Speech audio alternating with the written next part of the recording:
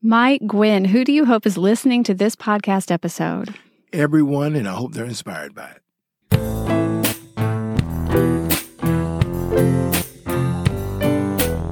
Welcome to the Tyler Loops Out of the Loop podcast. I'm your host, Jane Neal. And it probably made you afraid of dogs. Oh, no, she didn't. Sir, I heard you say grassy ass. ¿Qué quieres ser cuando seas grande? Tyler will always be my home. Oh, they're full of these Texas. Let's begin. My guest today is Mike Gwynn, a nationally renowned spoken word artist, author, poet, actor, event organizer, mental health advocate, and activist. He has more than 20 years of stage, film, radio, and public speaking experience. He is the director of Mike Gwynn Entertainment and founder of Uplift Your Life, a 501c3, which addresses mental health and wellness globally. Mike has been featured in the Tyler Loops COVID Story series and is currently working with the Texas Association Against Sexual Assault's Men's Story Project. Mike, welcome to Out of the Loop podcast. I am so glad to be here. Thank you. Let's take a listen to your story, told live at Liberty Hall in November 2019 as part of Out of the Loop Season 2. High up in a clear blue sky, I rise, soaring in symphonies, gliding upon an orchestra of freedom.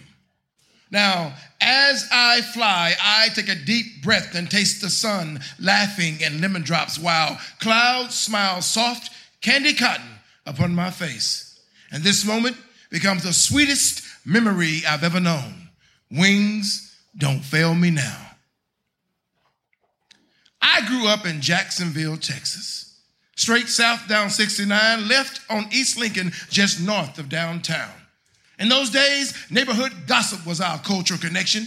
The town newspaper was our social media, and football fueled our Friday nights. It still does. Growing up, I loved shooting BB guns, fishing out on Frankston Highway, swimming at Jacksonville Lake, and riding go-karts down Keebee Hill. Our house was a tiny 2-bedroom, 1-bath, way too small for 5 boys, 2 parents, 1 cat, and some very bold mice. Back then, y'all, we was po. So much so that getting hand-me-downs and mixed-match socks felt like Christmas. I remember when a gallon of gas and going to the movies both cost $1.95.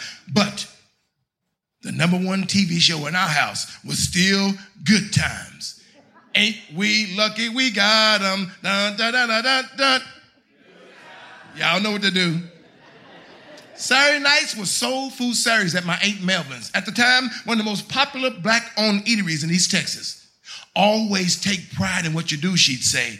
You never know where it might take you.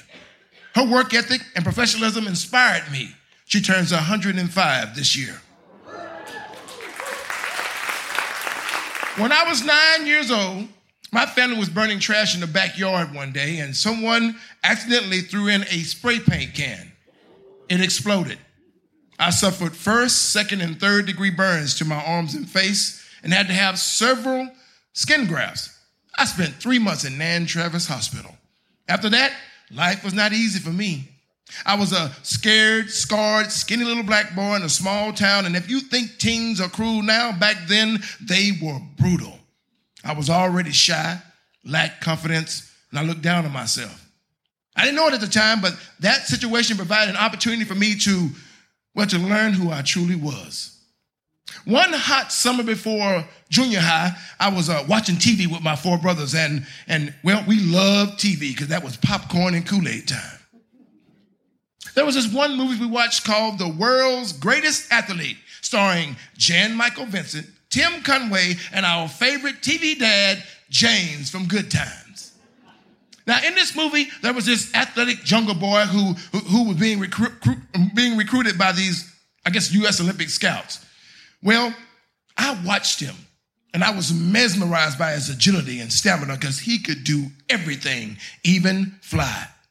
I watched him use this bamboo stick to catapult himself through the air, and it looked like so much fun. My heart began to race. My imagination took over, and the next thing I knew, I had decided that I'm going to fly too. So I ran down to the old Jacksonville landfill and found me this long, rusty metal pole and began to try and jump. It was difficult at first. It looked much easier on TV, but I practiced every day, and soon I was jumping over everything. You name it, I jumped it. I even jumped over the walls of the tomato bowl, y'all, which was illegal, but don't worry about that. Don't worry about that. My passion and commitment inspired other neighborhood kids, and soon everybody was getting into it. Next thing you know, we held the first ever hood track meet. The excitement, the connection, the exhilaration, it gave us something to do that didn't involve fighting and stealing. It gave us purpose and goals. Now, I didn't realize this at the time, but God often provides a skill that can help us elevate our lives in ways we could never imagine. So I began to imagine that I was in the Olympics, winning that gold medal, and that everyone looked up to me. When I arrived at Jacksonville Junior High, it was a new and scary world to me. I was self-conscious because of my scars. I was a nerd, scared, and po, and I knew it. I had a huge chip on my shoulder because, well, I knew how everybody felt about me. But I tried to fit in. I tried out for sports, but I was too skinny for football, too uncoordinated for basketball, and way too slow for the sprints. And then I saw this boy using this long white pole to jump over this bar just like I saw on TV. Coach, can I try that? What, pole vault? Sure, Gwen, go ahead and give it a try. I didn't know that's what it was called, but I grabbed the pole and gave it a go. I fell flat on my assets. But after several attempts, I succeeded. I had finally found my niche. Finally, something that I could do, something that gave me purpose, and it literally catapulted me into a world I never thought existed. One that gave my hopes momentum, and my life changed forever. There weren't many African-American pole vaulters in the state at that time, but I made varsity, won regionals, went on to state, and then I got a track scholarship. After college, I enlisted in the military. After completing my service, I came back to East Texas and took a job working at Rush State Hospital. There, I discovered this gift for gab: de-escalation, conflict resolution, mediation, empowerment. So I decided to go back to school and enrolled at Stephen F. Austin State University. I graduated with a degree in social work and then went on to grad school. In '96, I moved to Fort Worth. Funky Town is what we call it. I took a job working as a child abuse investigator for the state of Texas. That's where I found the art of poetry and spoken word. Or should I say, that's where the art of poetry and spoken word found me. One night I came in from a real long day in the field. I was emotionally drained, y'all. I sat down at my desk, put my head down, and started crying. And when I lifted my head, I had a pen in my hand. And the first thing I wrote was, "What good is my master's degree if I can't even master me? What good is my master's degree if I can't even master me?" I've been writing ever since. Pole vault and creative writing provided a platform for me to elevate my life in ways I never thought existed. Now, I'm a published poet, I'm an actor, a motivational speaker, and I try to use my skills to help others walk into their purpose. Now, I live in Irving now, but I thank God for my East Texas roots. And every month for the last 6 years, I travel from North Texas to East Texas to create safe and supported spaces so that others can walk into their purpose. We call it getting free. Because high up in a clear blue sky, I still rise. And nothing will stop my flight because I plan on flying forever. So wings, don't fail me now. I'm almost home. My name is Mike Gwynn, and thank you for letting me share my heart.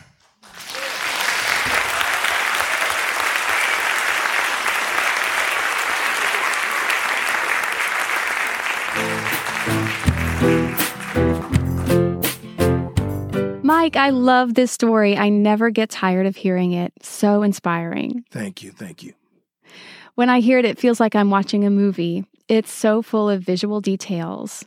And like many of us, you paint a picture of childhood that's happy memories and also traumas. I'm really curious, looking back over the decades since, how do your growing up years strike you?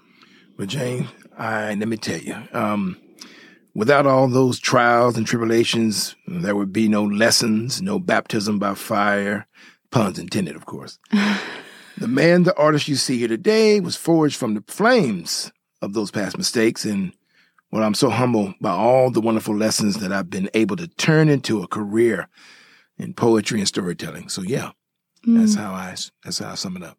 Do you think of your childhood as primarily happy when you look back, or is it kind of a mixed bag? It's a mixed bag. Yeah. And I wouldn't trade it for anything in the world. The pole vaulting story is so much fun to hear, and it did launch you, pun intended, into a new life.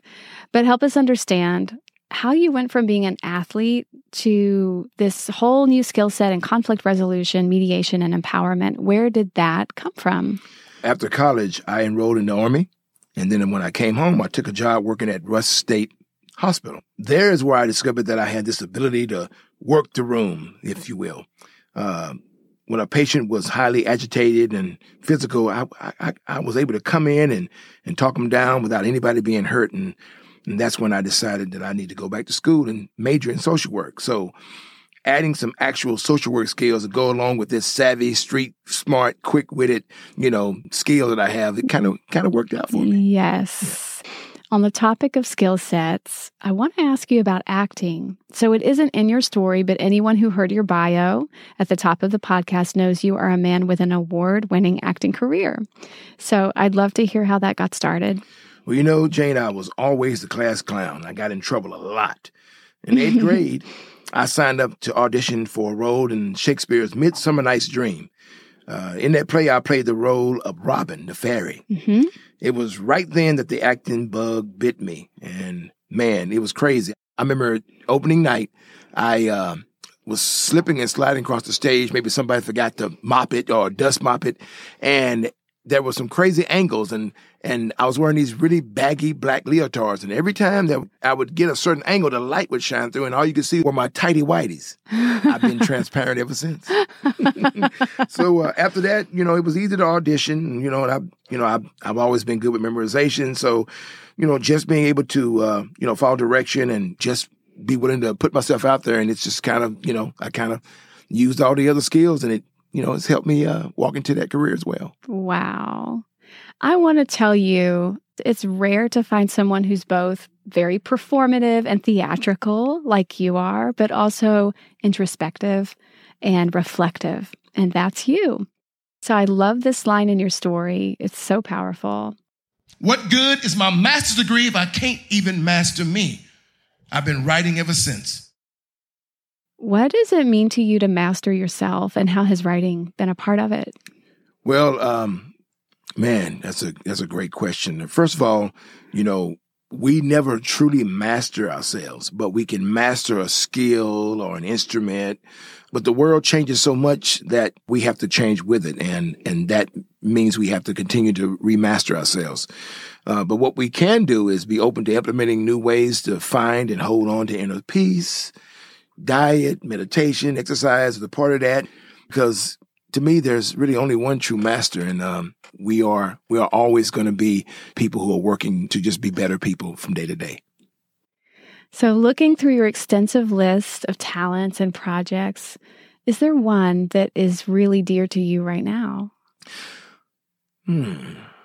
What are you working on these days, Mike? Well, to be honest, I work on a lot of different things, Jane. I do. I'm all over the place, But if I'm looking back at my life, to me, the one project, the one place that I've always felt like I've came back home is the Tyler Loop. I've always been able to kind of be able to tell my story. And it's an East Texas-based movement, and I really am proud of the opportunity to come back home, and because that's as close as home as I'll get, since I have two brothers that have now passed, and my father's not here, my grandmother's not here, who raised me, and so Tyler Loop has kind of become a family, and more than a project, it's a movement, and in that movement, I've kind of gained some new momentum. So. Thank you. That's such a huge compliment. One thing that totally surprised me, because I didn't know, is that when you told your story for us, even though you had done tons of acting and spoken word, that was the first time you told a true personal story. I'd never, ever done that. And you kind of pulled it out of me and made me go deeper. And I haven't looked back since. So I appreciate you for that. So thank you. You are more than welcome. But what I want to hear about, because I know I'm super curious, you just told me before we started this, used to me, that you've been telling other true personal stories in the meantime. Well, I have the story about the neighbor. Then I have the story about, me being that kid who tried out for that play. And it's kind of a Christmas story. So it's really, really good. So I have that one. And then, I have a story about the military, how I became a marksman and just from being here in East Texas and having a BB gun and shooting, having a contest with my brothers, who's the best, and shooting leaves off of trees and shooting at flies. And when you get to the Army, that big old target, that was easy. So I've written a lot of different stories and I've shared them in a lot of different places since the Tyler Loop. And the reason why is because of COVID. I've had an opportunity to do a lot of things with Zoom and StreamYard. It kind of lit a fire under me, a storytelling fire. So I've been able to win a couple of story slams. I've opened up for a couple of storytellers. I've been on a lot of great storytelling platforms. But yeah, it all started with you sitting back my work about 15 times saying, no, more. Give me more, Michael. Here, do this. That's not how I remember I know. You were very nice, but it really challenged me. Like, you may want to consider this, but that was me saying, okay, I can do better. So I really appreciate that. But yeah, that storytelling thing is, I never told a story before. And look at you now. There you go. I want you to talk a little bit about, compare those two, getting up in front of a huge crowd and doing spoken word versus telling a true personal story. Well, the difference is that spoken word is shorter. The audience doesn't really have an opportunity to get as close to you as they do when you give them a little bit more details, which is what you do in storytelling. You take them on more of a journey. Mm-hmm. And in spoken word, there's kind of an expectation there's going to be 3 to 4 minutes. After that, on to the next poet. But in storytelling, you just get to take the audience on a ride. So that's right. Oh, yeah. I think that's a perfect description. Yeah. You take the audience on a ride and you can do the ups and downs. I think storytelling is so much more vulnerable because when you're acting or even in spoken word, there is the potential that you can have a persona. Mm-hmm. So even though you're in front of the crowd, you've got this version of you that's coming out. But when you're telling things that actually happened in your actual life, that filter's gone. Yeah, it's all gone. And next thing you know, you've said something maybe you shouldn't have said, but at least it goes with the story. Is there anything else important that hasn't come up yet? I think, as always, Jane, you've covered everything. What do you mean, as always? Because you're pretty good at what you're doing here. I think one day you're going to have all your guests come back. And they're going to actually interview you one day. Oh, I would love that. That would be so much fun. Ask you these tough questions that you be asking us. That's right. I get a taste of my own medicine. That's right. And it needs to happen soon, folks. Y'all hear me? I hope that, I hope that the Tyler Loop continues to do these amazing things with storytelling and poetry and these platforms and the news and trying to bridge the gap in a lot of places multiculturally and socially and politically. I hope that continues. And two, I just hope to continue to be a part of maybe inspiring someone to know that little kid from a small town, it can always make it. And then when you do, there'll be platforms like this one that they can share that story as they look back on their lives. So thank you. And I'm so grateful this is a platform that found you. Oh, that'll be $10, by the way. I'm kidding. It's an honor to have you here with us, Mike. Thank you. I am on it. Thank you. The Out of the Loop podcast was recorded at the Innovation Pipeline in downtown Tyler by Preston Hutto, with technical support from Neil Katz and Leah Wansley. Music is provided by the Tyler, Texas duo Gypsum and the Travelers. Out of the Loop is a production of the Tyler Loop, a nonprofit news and culture magazine and storytelling platform for Tyler and East Texas. We run on memberships from informed, engaged residents like you who value in-depth, inclusive reporting. Check us out at thetylerloop.com.